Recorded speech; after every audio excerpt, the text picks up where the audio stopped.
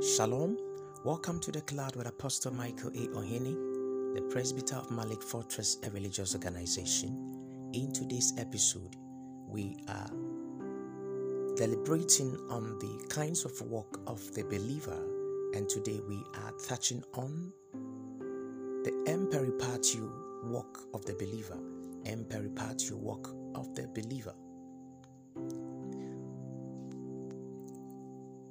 This work is God-initiated and is an integral part of His vision for His children. God mentioned it several times when He was instructing the nation of Israel concerning the nature of life He had appointed for them. In Leviticus chapter 26 verse 12, God declared to them, "And I will walk in and with and among you and will be your God, and you shall be my people." God's vision for Israel, His chosen nation, was not for them to remain a band of people who only worship Him. Ultimately, God's desire was for them to become the very means by which He gains expression here on the earth by means of walking in, with, and among them.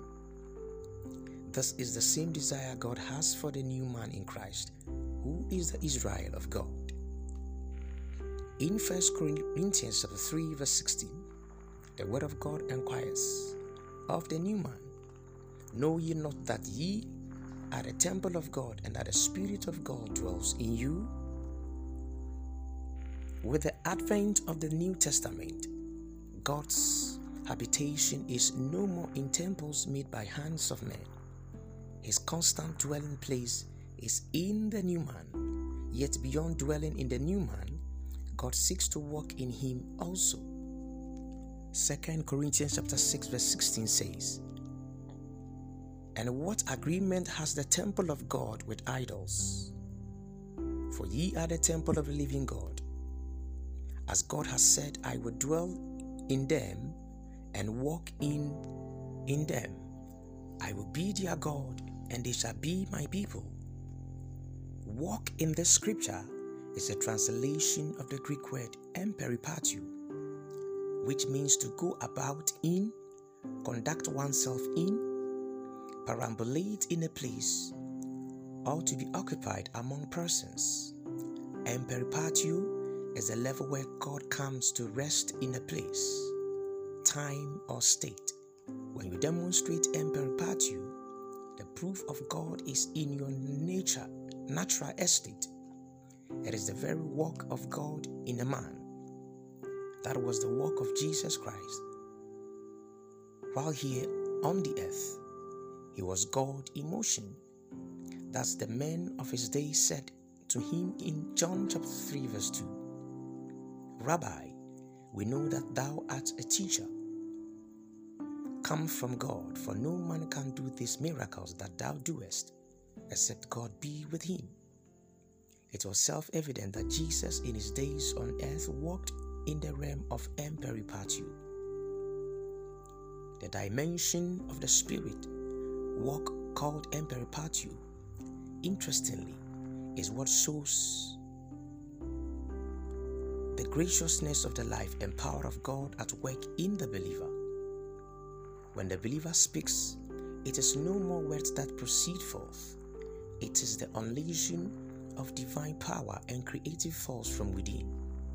This is the great advantage the believer has over all other men, that he has God resident and operating inside him.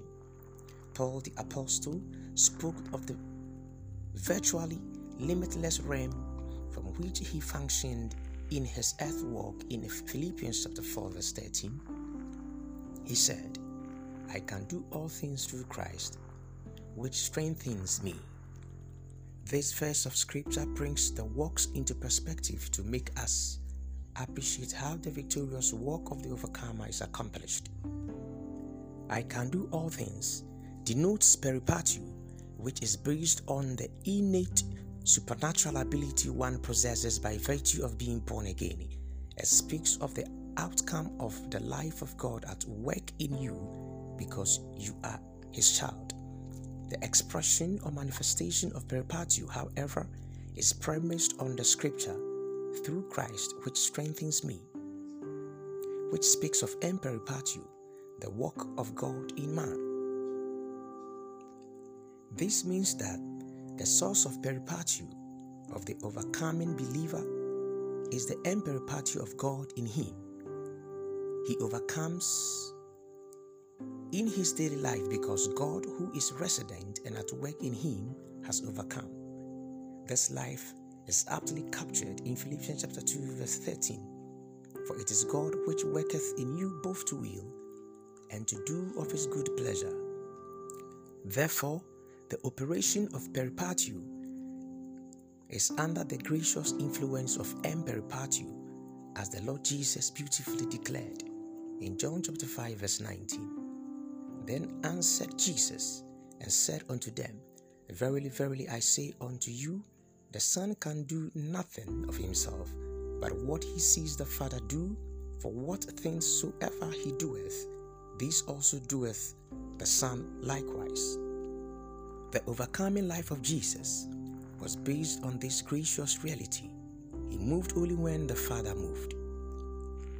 There is a two dimension of the new life in man. Firstly, the message of the new creation presents the reality of the believer as begotten of God with the pulsating life of God, flowing in his veins by means of the Spirit of God. Secondly, being begotten of the incorruptible seed of God, of which is the Word of God, and having been made in the express image of God, makes the believer a God. John chapter 10 verse 34 to 35 says, Jesus answered them, Is it not written in your law? I said, Ye are gods, if he called them gods, unto whom the word of God came, and the scripture cannot be broken. This does not mean we are gods of our own selves. We are gods in terms of functional capacity and divine purpose. There is a capacity on the inside, and that capacity is God. We are not gods to be worshipped or independent of the Almighty God. There is only one God that is to be worshipped, and that is the Almighty Father, who is the creator of all things and of whom we depend. We are not gods trying to gain independence from the Father, but we are gods by the indwelling and working of God in us. 2 Corinthians chapter 4 verse 7 says, But we have this treasure in earthen vessels, that the excellency of the power may be of God and not of us. This verse of scripture sums up the Emperipateo work of the overcoming believer. God is a treasure in his earthen vessel, which is his body and the temple of the living God.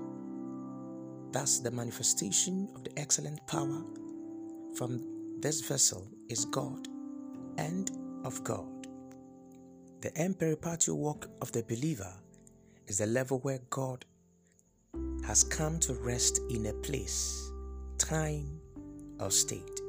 When you demonstrate Emperipateo, the proof of God is in your natural estate. It is the very work of God in a man. Walk in this consciousness. Shalom.